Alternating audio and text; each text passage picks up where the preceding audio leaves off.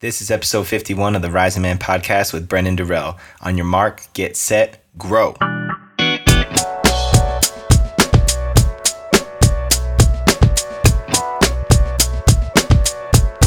Welcome back, risers, and happy 2019 to you.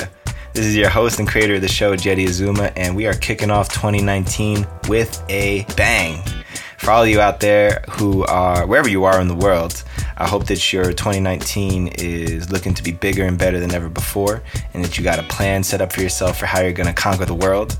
As mentioned in this last Monday morning meditation episode, a lot of new things for the Rising Man podcast that have been formulating for a while and officially ready to launch. Number one, the Rising Man podcast is officially affiliated with the Conscious Man Brotherhood, sometimes referred to as CMB. This is an organization that I have been a part of, one of the founding fathers of for a while, and in some conversations with some of the other men involved, decided that it was time for the Rising Man podcast to cross over and become a part of the Conscious Man Brotherhood. So I'm pleased to announce that, and also want to encourage every one of you guys who's been listening. I know that many of you have been following the podcast for a while, have been a part of the Rising Man Facebook group. I decided to put all of these conversations in one place. So I'm really encouraging everyone to, if you're not already a member of the PAC Facebook group, please head over to facebook.com/groups/The PAC Brotherhood.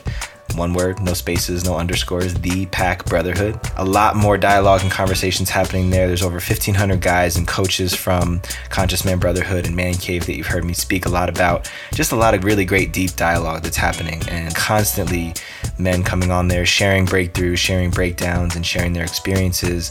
A lot of good insights and content from men who have been on the journey, who have been coaching for a while, who have a lot of wisdom to offer. So really excited about that opportunity and for everything else that will bring in the future. So big ups to my Conscious Man Brotherhood, my CMB squad, and everybody that's a part of the pack.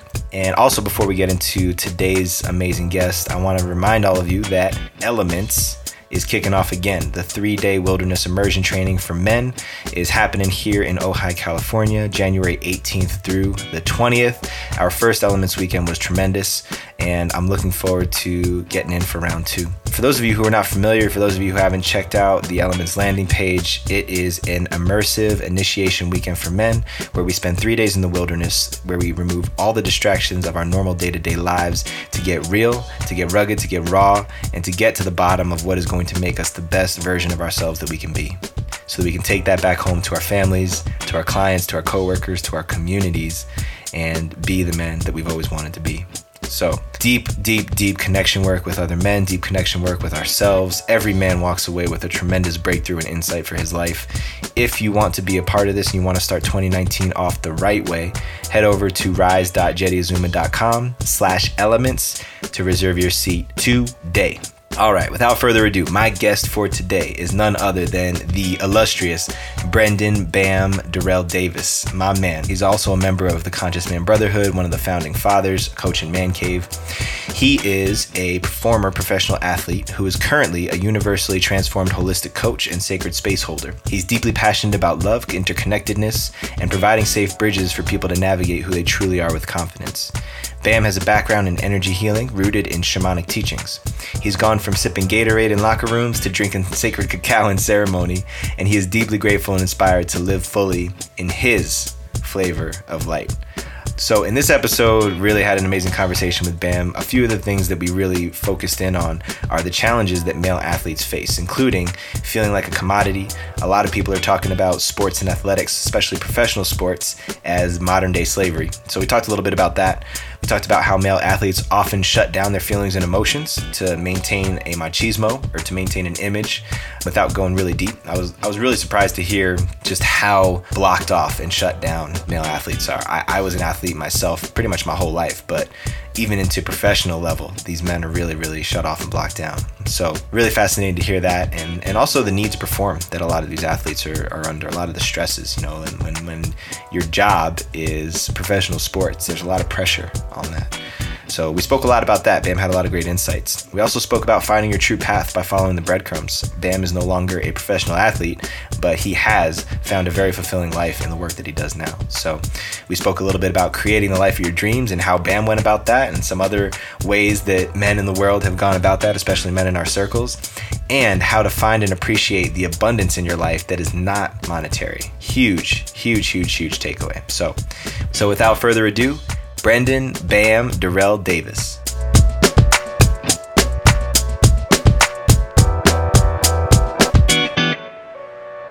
All right, live and in the flesh, or I guess the digital flesh, we got my man, Brenden Durrell Davis, affectionately known as Bam. What's up, brother? How you doing, man? What up, Jay? How you doing, man? I'm good. I'm really good, man. Up here freezing my butt off in Montana. I know you're down in SoCal enjoying the life down there, right?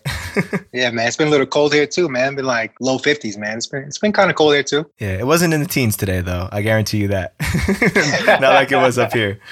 Yeah, man. But it's really good, man. For those of you guys who are listening, Bam is a dear brother of mine. We work together closely with the Conscious Man Brotherhood and Man Cave with our man Preston Smiles. It's this big family that's starting to circulate and develop out here on the West Side, man. And you're an East Coaster too, and you're out here now on the West Coast life. How you liking it so far? Yeah, man, I love it. But I'm from Jersey, just like you, man. Yep. And I'm just loving this SoCal, the vibes, the energy, everything about it, man. It's my shoes. Mm-hmm. It looks good on you, man. It fits so far. So keep it rocking. Cool. So let's jump right in, man. You know, I told you before we got on this call and this conversation that I'm really looking to have more of an active dialogue between men. You know, what is it? What are we really experiencing as men right now? And I think you're the perfect guest to have to kick that off because you keep it 100 all the time. I know that. But let me start off and ask you a couple questions that I typically ask my guests and see how that leads us off. So this first one, man, is what is the difference between a boy and a man?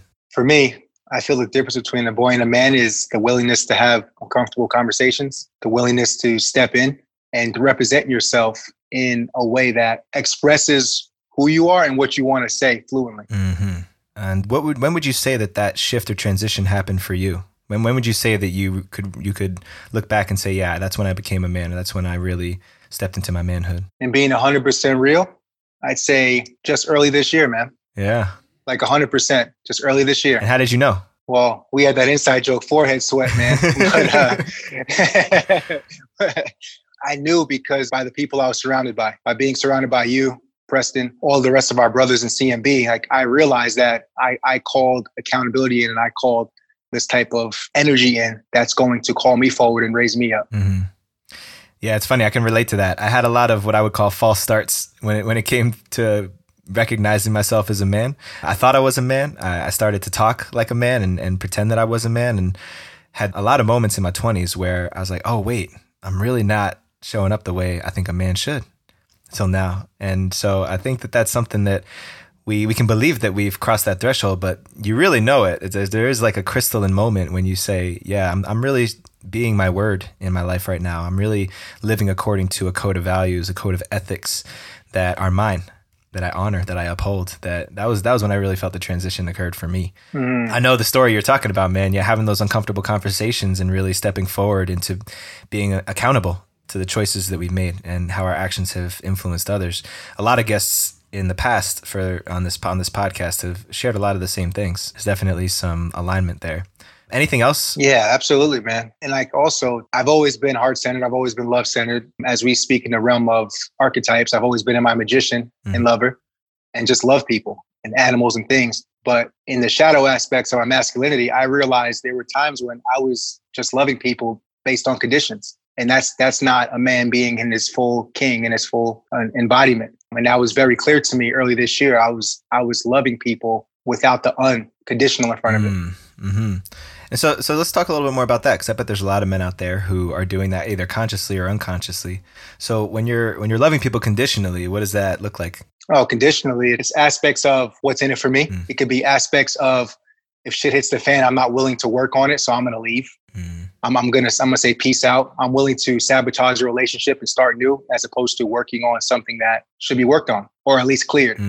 So naturally, we think about intimate relationships a lot. So let's start there. In an intimate relationship, what does loving conditionally tend to look like, or what did it look like for you as a man? For me as a man, it was somebody who didn't challenge me per se. You know, somebody, if they did challenge me, it was like, oh, she doesn't like me. She doesn't love me. She doesn't care about me. I took it as like a trigger, like it's straight up, just like she's not on the team, bam. So I'm going to move on. I'm going to peace out. That was like conditions. I wasn't loving back unconditionally, seeing that maybe she's doing this to level me up or to raise me up. So it was based on conditions. If you didn't agree with me, or if there was a slight of resistance, I wasn't about it. Yeah. As soon as that contrarian wave comes in from partners, whether it's an intimate relationship or not, if we go that other direction and say, hey, well, screw you, or we write people off, that's a pretty clear indication that, yeah, we're not very open to feedback, and growth isn't really possible if we're not open to people holding up a mirror to us that we may not want to look at. And it's really hard when it's a partner, though. I'll be honest, man. It's still hard. I'm gosh, how many years into marriage now? I'm 4.5 years into marriage, and getting that mirror held up to me still is uncomfortable, man. I don't know if it'll ever be comfortable, but I know there's value in it for me. And I know that you know that too. I know that any relationship you step into, you know there's value in that mirror if we can lower our guard for a minute and really take a look at it, right? Absolutely. 100%. So even outside of intimate relationships, what does loving conditionally look like with your parents or with your friends or other people in your life? Yeah, like with parents, like I just know from my experience, like many of us, like I was modeled after like a conditional disciplinary system. You do something good and a good boy in a way. And then when you don't do something good, you get something taken away from you, or however the discipline might look to you. Being raised in that, like, so for instance, let me get some context to that. Say, for instance, I played baseball my whole life. And say I would have a game, I have 4 at-bats. I would hit 2 home runs out of those 4 at-bats. And then somebody in my family would say, well, what about the other 2 at-bats? How come you struck out? Or how come you grounded out to the third baseman? So it would immediately go not from a praise, it would go straight to the negative aspect of it. So from early on, it was just straight up conditions. And for me, in my shadow aspects of being a man, it was something that I was carrying with everybody and everything. I was always looking at, you can say, the fruit that dropped off the tree and started rotting, as opposed to the healthy fruit in the tree. Yes, man. I can relate so much to that. I tell a very similar story of my childhood. I have a great mother, and I know that everything, she was doing the best she could, raising myself and my 2 other brothers. And when I would come home with a report card, if there was 6 A's and a B, the first question was, what happened with that B? What's that about? And it's amazing how much those things get impressed upon us as children. Catching myself falling into some of those default modes, even with raising my son now, with all of the work I've done on myself, all the consciousness, all the awareness that I brought to how I show up in the world. Those behaviors, those practices get embedded in us, get imprinted in us, unless we take a look at them and start to shift them. So interesting what you're sharing about what you received as a child, what you learned about love, and then how that showed up in your adult life as you grew up. Yeah, man. As even now, it's like when I say friendships, family, relationships, it's if something doesn't go in accordance to how I feel it should go, can I love how it didn't go as much as how it would have went? And that's where the unconditional aspect piece has come into my life, is can I love the stuff that didn't work out, quote unquote, as much as the stuff that would have worked out. Awesome, man. Well, let's use that as an opportunity to segue back into some of your story, because now I'm really interested to hear about how a ball player from Jersey found his way into unconditional love and being an empowerment coach and lighting up people all over the world. So tell us a little bit about just being an athlete and what your experience was like there. Yeah, man. I played basketball and baseball from a young age. Born in Red Bank, New Jersey. Grew up between there and Staten Island, New York. And baseball was just my thing, man. It was my outlet. I was an insecure little chubby kid who could hit bombs in baseball, hit the ball over the fence. Everybody needs one of those on their team. Yeah, man. Absolutely. Like I was blessed. I was blessed to be an athletic, overweight kid, man. I was one of them. And essentially I played baseball for about 24 years. Played through high school, played travel ball. Was blessed enough to have a scholarship and play college baseball. Then I played professional ball and then international ball. And baseball for me, at first, it was a traveling thing for me. It was something that my father, he was very supportive. Like we didn't have money, we didn't have anything. And he would find ways to put me on a flight when I was 15 years old to California to come play in the baseball tournament. Even though that he couldn't come, he would send me, making sacrifices. So baseball was something that I bonded with my father with, something that it was more than a hobby. It was legit like life for me, because it was where I received the most praise. within my life. I was known, Bam is a nickname from baseball when I was 8 years old. Bam Hitting Bam. bombs. Like from the Flintstones. Hitting bombs, man. So yeah, man. And then like traveling, like the aspects going to this state, that state, and then this country, that country. I started seeing different cultures and seeing different people, and then realizing that legit that we're all in this big ass playing field of earth, trying to make things go in accordance to how our heart is. And so just that aspect of just seeing people, meeting people, and experiencing cultures started expanding my life and my vision for my journey, especially being from New York, New Jersey. From my experience, from the people that I know who are in my circle, they don't travel that much, and they don't get out of the tri-state area that much. And if they do, it's maybe Florida, Bahamas, or something like that, Jamaica. But they don't go to different continents and stuff like that. So for me to do that at a young age, it changed my life, and it just amplified my heart space with people. So that's when you started to get your worldly perspective, even as a young man. Before we dig into a little more of that, I want to hear something about the shadow side of athletics, of the sports world, because I mean, it's got to be like $1 trillion industry, just sports and athletics. I mean, there's guys that are making, 9-figure salaries on their contracts now. It's just incredible how much money is being dumped into this entertainment industry, really. So as someone who's played on every single level all the way up to pro ball, tell us a little bit about the shadow side and maybe your experience with that and what it was like for you. And the shadow side is that you're a commodity. You're no longer a man. You're no longer a human. You're a number. You fill a roster. If you can't do it, you're easily replaced by somebody else. There were times when I knew that there was a chance that I might be released or traded if I didn't perform well one night. And then that means that I'm not going to have a job. I'm not going to have a check coming in. And then it's back to the drawing board, so to say. So that industry in general, it taught me a lot about enjoying the moment. And I say that now as I reflect, because when I was playing, I was so tensed. I was so stressed out. I didn't enjoy the moment because it became more of a job than it was an actual hobby, like a heart-centered hobby.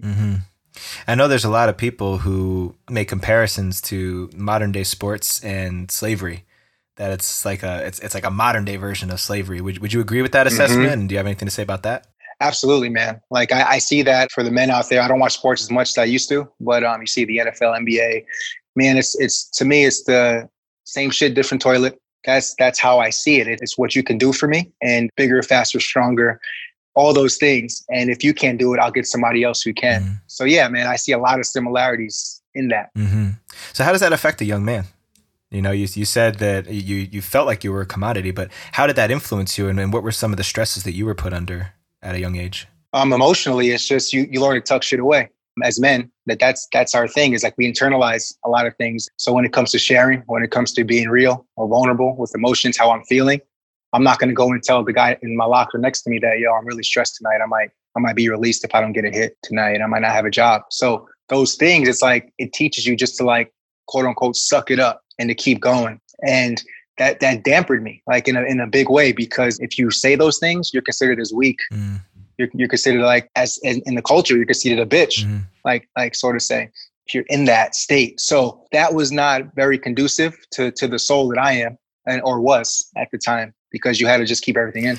Yeah, man. In all your years of playing ball, being in men's locker rooms and sharing that space with other men who are competing, fierce competitors, how many heartfelt, really dropped in, truthful conversations did you have with other men inside those walls?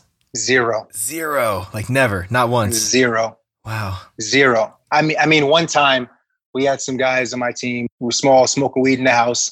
And then we were just talking about like, just say religions and stuff like that. That was as deep as we went. Like just that kind of conversation. Yeah. But it was never anything about emotions, never about how we're feeling, nothing like that. Yeah, but as humans, you can sense when somebody really wants to go a little deeper. Like you can feel it, you can see it on their face, even if they're not willing to go there. It's one of the things that we look for as coaches, right? Is like, hey, there's something else there. So how often did you see that? How often did you feel that from other guys in those locker rooms, that they wanted to go there but didn't allow themselves to? Man, it's challenging for me to think back, because I was so numbed out myself. So it was, for me, I didn't have that intuitive feel. I mean, I knew guys were hurting. I knew guys having, whether family problems, girl problems, they got kids at home, they can't provide for them, whatever it might be. I know men wanted to go really deep, but for me, it was just, that's just life. That's the nature of the beast here. So I was pretty numbed out to it too, man. So I can't say that I really felt that off a lot of guys. Mm-hmm. I mean, I know I met a lot of great dudes who I'm still friends with today who were really deep and lovely men, but I was numbed out. How about on the light side of things? Was there anybody that stood out, like a coach or a mentor or somebody that was present during your professional career specifically that just stood out that was like, yeah, this is someone who really, really steered me in a good direction? Maybe somebody who made it about more than just ball. Yeah, man. I mean, I would just say my father. Like that's who it was. Like my father was that person. I didn't have that type of person or that would say mentor or coach who was like, this is it. Oh, I had one in high school, and he was a former Boston Red Sox player back in the 70s. His name was Larry Morello, and he was like that for me as well. But yeah, man. But like on the deeper level of things, it was pretty much my father who was there for me in my ear. My heart. So if I'm hearing this correctly, it sounds like there's a lot of men out there, a lot of athletes who aren't getting that type of love that we're talking about, that opportunity to really drop in and say what's really, really going on, what's really real. I think about the day after Derek Jeter retired and he released the Players Tribune.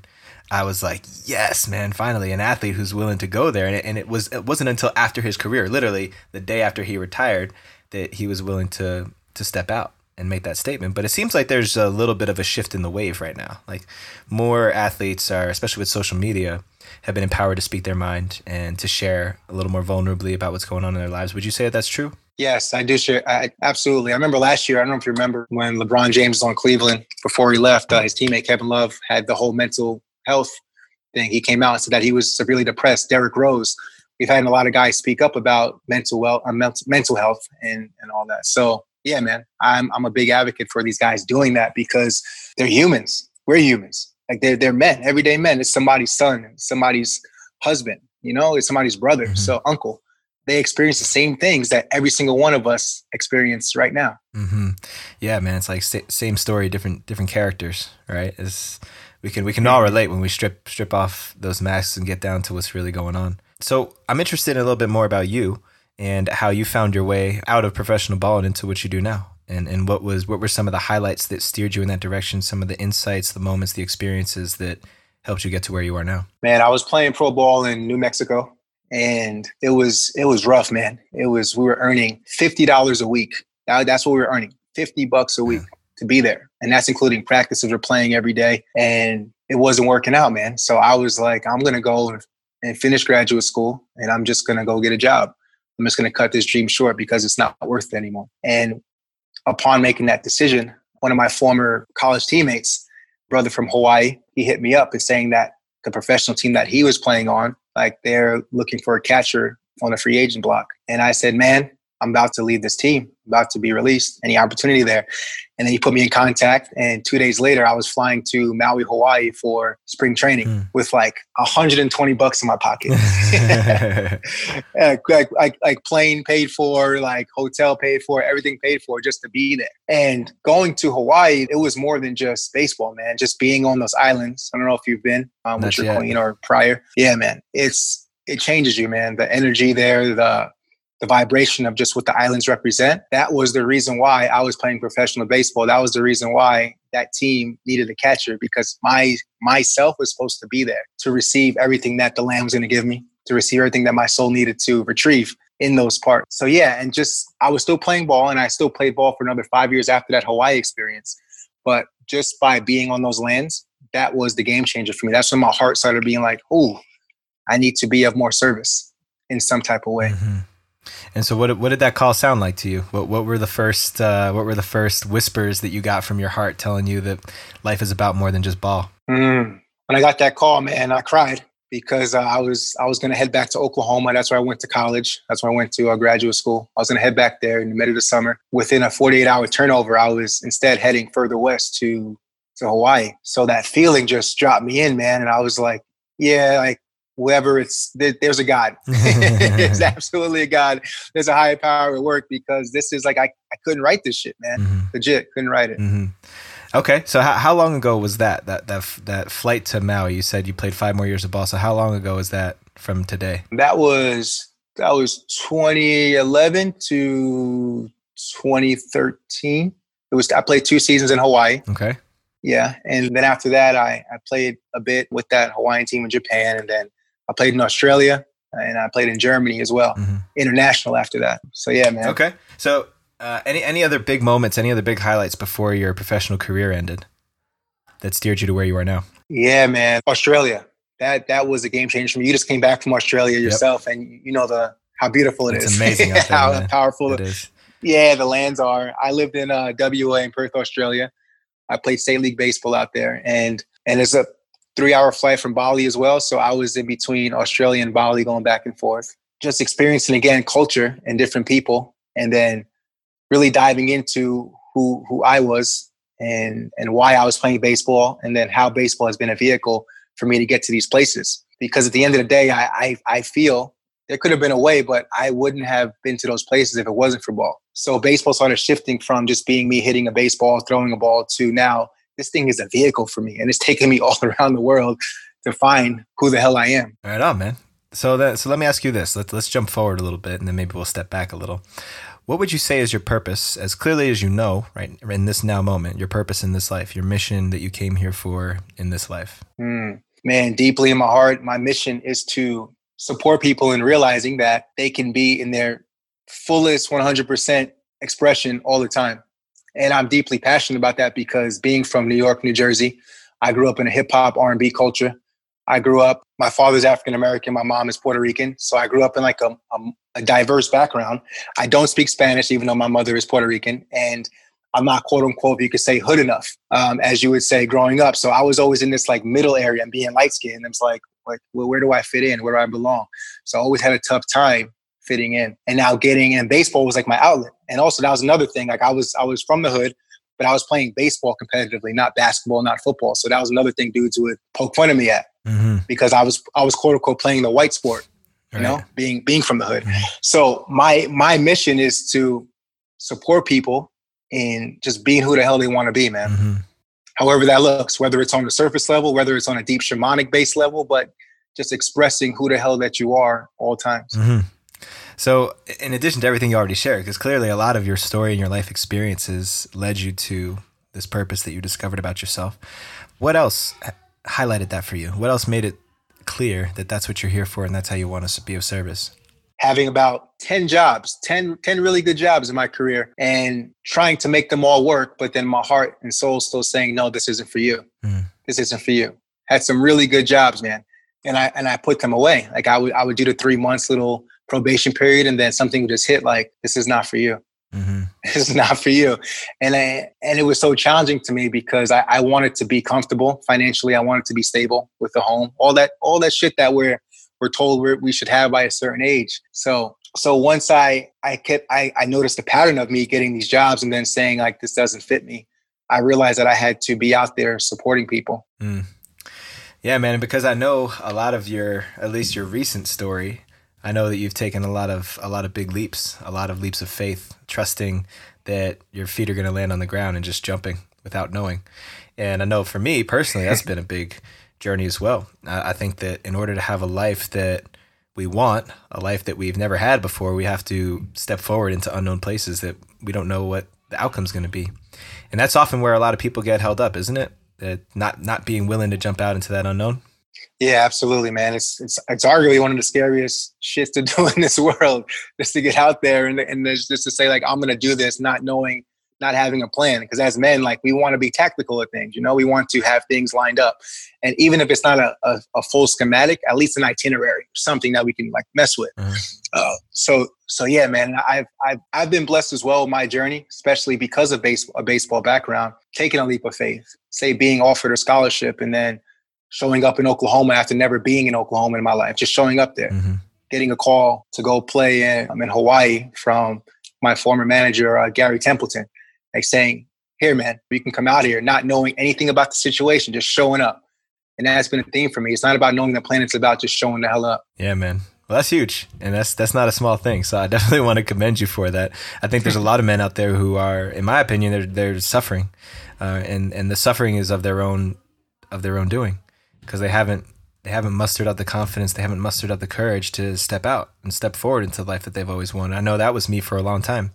And I don't think it ever really stops either. At least that's what I'm coming to realize, is that there's always another edge. There's always another unknown to jump and leap into. It's just, how good do you get at jumping? How familiar do you get with jumping, right? Exactly. Because it's always going to be there. There's always going to be something there, right? Yeah, man. It's like, okay, the universe, God, whatever. It's just like, all right, you've done that. Do you want this or whatever? And yeah, it's expansion, man. And it's how bad do we want it? And it also, there's no shame either for men, I feel, if they don't want to lean into their edge, because some men, their experience, maybe they just want to be comfortable and that they like what they're doing where they are, which I honor that. I used to always question that, like, man, how come you don't want to be better? How come you don't want to do this? And then I realized that I had to point my finger at myself, like, why do I think that they're not better? Yes. How come I feel they're not in that situation? So that's been a big learning curve for me this year as well. Yeah, man. It's like not everybody was put on this earth to be LeBron James or to be the president Exactly. of the United States or to have some other high profile position of power. There's a lot of powerful people in the world who, they're fathers to 3 kids and they have a wife at home and they go and they provide to them every day. I mean, those are real life heroes, right? Those are people that live and breathe that nobody ever hears about, but they're living a large and heroic life. That's a really good thing. I'm glad you brought that up, man, because a lot of people, I think it comes down to, are you living a life that is fulfilling to you? Do you feel like you are fulfilling your reason for being here? Because if your reason for being here is to take care of 3 kids and a wife and to pay a mortgage and to make sure that your family is safe and provided for, then hell yeah. But if there's something missing when you go home to that, if there's something that still feels unfulfilled in that, that's when there's a bigger conversation that gets to happen. Yes, man. 100%. There's a brother, he works at the YMCA back in New York when I go home and work out at. This dude, man, like he's a custodian. He's a janitor at the YMCA. You never see this guy without a smile, man. Literally, like, picks up trash, cleans bathrooms, does everything with a smile on his face. And this dude is 100,000% fulfilled in his life. He doesn't care about moving up the ladder. He doesn't care about going below the ladder. Like, he's happy where he is and he's fulfilled. So for me, I see that as inspiration in so many ways, because maybe he just wants to be an embodied man. He wants to provide for his family, like you said, his kids, and that's beautiful. Yeah, man. And I think it's something only we can declare for ourselves, is if we're living a fulfilling life, if we're living our highest potential. And no one can really say that for us. If somebody knows, I know there's a lot of people I trust, especially men in my life, who know me very well and will call me on my bullshit, say, hey, you're playing small right now, man. I know this isn't you. I've heard you talk about what you want to do in the world, and then I'm usually like, yeah, you're right. But outside of that, it's really up to us as individuals to declare that and decide it for ourselves.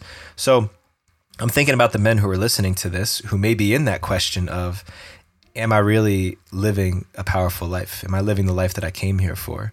What would you say to them? Would be some things they could look for or notice to decide if they are or are not living a life of purpose, a life of fulfillment? Yeah, I would say it comes back to the heart. It comes back to that feeling you get. Not that you're not good enough, but that you know that there's more in the tank for you. There's an innate feeling that we all have, I feel, that's in us that whispers to us, that speaks to us, or sometimes just slaps us upside the head saying, hey, like you're more than this. You're absolutely more than this. And it's not something that I can really articulate in words, because I feel the listeners right now, I feel like at least one person is like, yeah, like this is, I have that feeling. I can't put a finger on it. I don't know what the hell it is, but I have something in me that says this is not the end of the road for me. Yeah, man. And sometimes life will deliver you those messages too. I know for me, I've talked about it on this podcast before, but 23 years old, romping around New York City, single, no attachments to anything, and also no sense of purpose or direction or where I was going. And it wasn't until I got arrested for some foolish stuff I did one night and had a few hours to sit in a prison cell and look at myself and say, wow, is this really the life I came here for? Is this really the life that I'm here to live and what I'm here to do? And everything started to unfold after that, because clearly the answer was no. There's way more waiting for me out there. I just don't know what it is yet. And so, there's another common thread between my story and yours is about travel, about getting outside of the confines of our familiar environment, our familiar surroundings, everything that we knew growing up and everything that knew us. And I know for me, I wanted to step out into the world and see, what did the world see when I stepped out and they didn't know me? I mean, nobody who knew me, who was reflected back to me in the eyes of people who have no idea who I am. And it sounds like you had a similar experience like that yourself. What does the world see when I'm traveling around playing ball in all these different countries? And it's a great way, I think, to find yourself, to get out into the world and into unfamiliar settings. It is, brother, for sure. I can also say this for myself. traveling, there was always two sides to the shadow. There was a light and the shadow aspects of the traveling. When I was going through my shit, traveling was me bypassing. Traveling was also me just trying to get away from shit and not dealing with shit.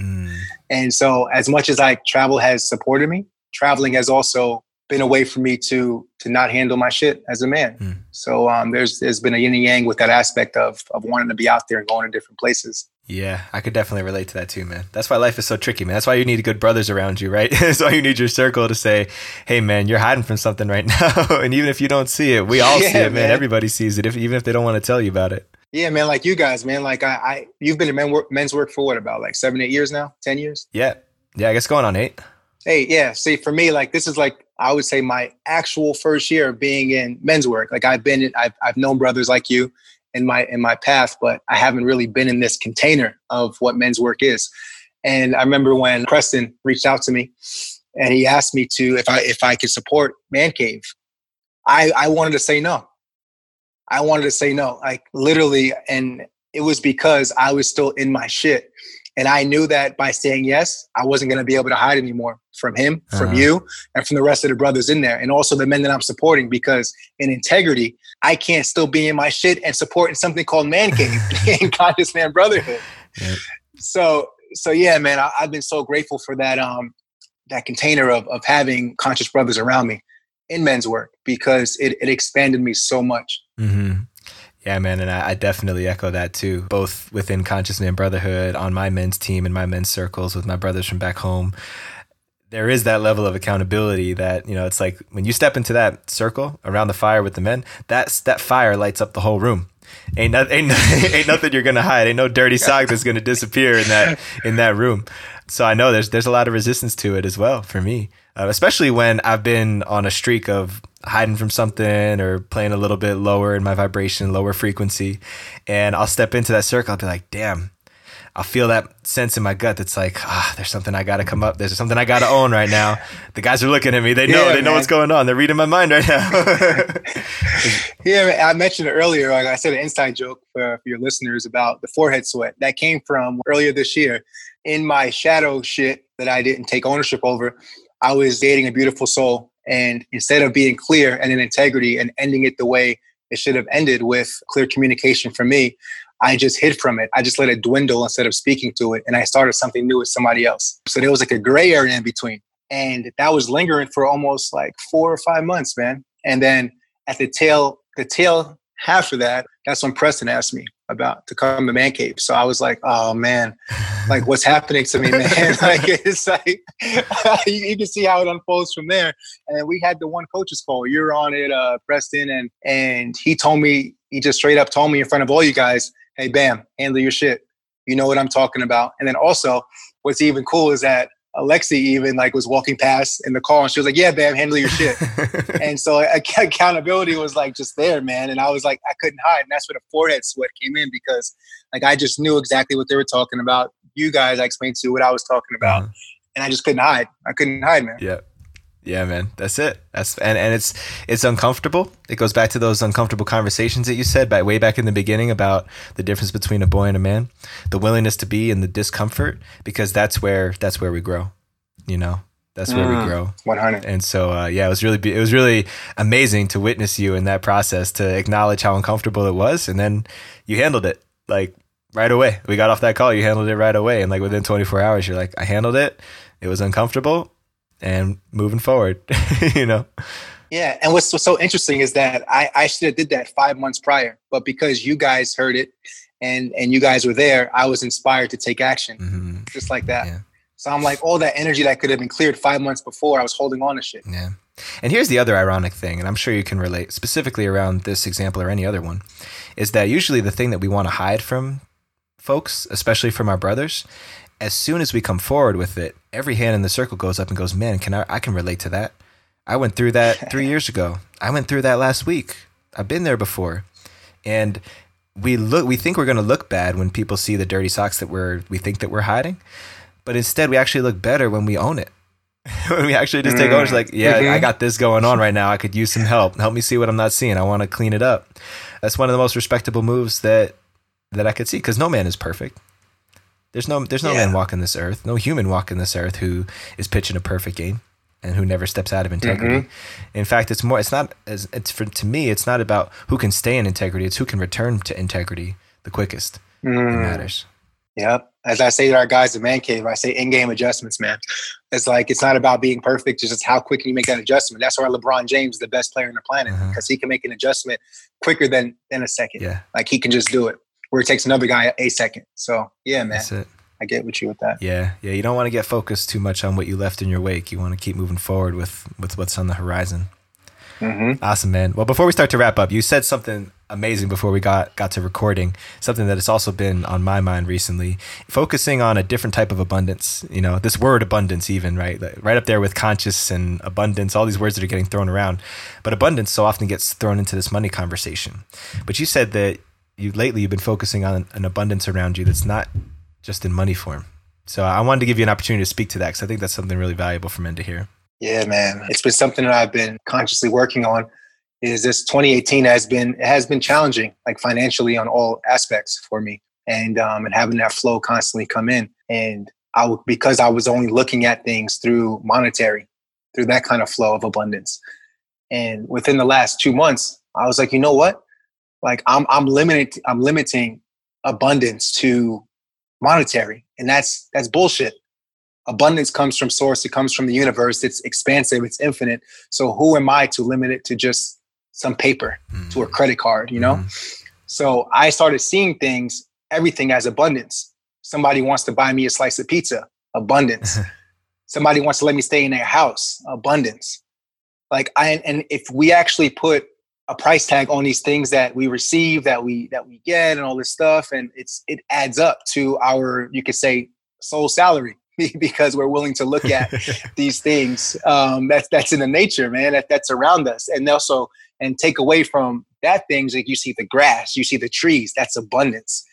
Like, everything is abundance around us, and it's not just in the form that we say, because that's not the truth of what abundance is. Yeah, man, I love how you said that. It made me think of when people have investments, they have like an investment portfolio, and this is more like we're talking about your soul folio. What investments do you have outside of money? What's in your soul folio right now? Bro, yeah, coin that right now, bro. The soul folio. It's recorded, man, and we could share the trademark on that one. Yeah, that's dope, man. But here's the deal, man. Yeah. I'm 31 years old. I have a 3-year-old boy, a wife, another baby coming on the way. When I turned 30 years old, I looked back. Thank you, brother. When I turned 30 years old, I looked back on my life and I was like, man, I started to play the comparison game a little bit, because all of my homies from college, everybody I know who I grew up with from high school, and all these different backgrounds, everybody's starting to have the post with, we just bought our first house, right?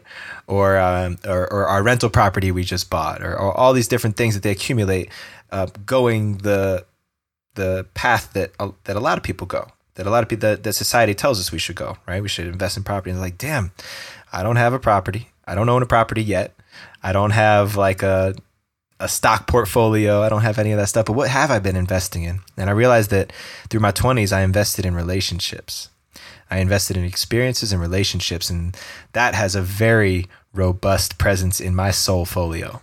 And my family and I, we can travel almost anywhere in the world, and there's somebody that's going to give us a place to stay because we've created community. There's so many people that we could call on if we needed support, if we really needed somebody to have our back. And even though we don't have multiple rental properties, we don't own the 5-bedroom house yet, it was because we were putting our attention on something different.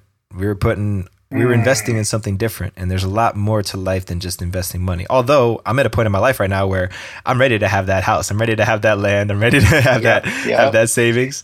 And so I just wanted to share that, because I know that you and I we've both been on our own money journeys, and when you shared what you shared about abundance, I realized that was a big thing that I needed to learn heading into my 30s. And I think a lot of us men, if that's not your path, if that is your path to get a bunch of property, invest in real estate, invest in all that stuff, then go for it.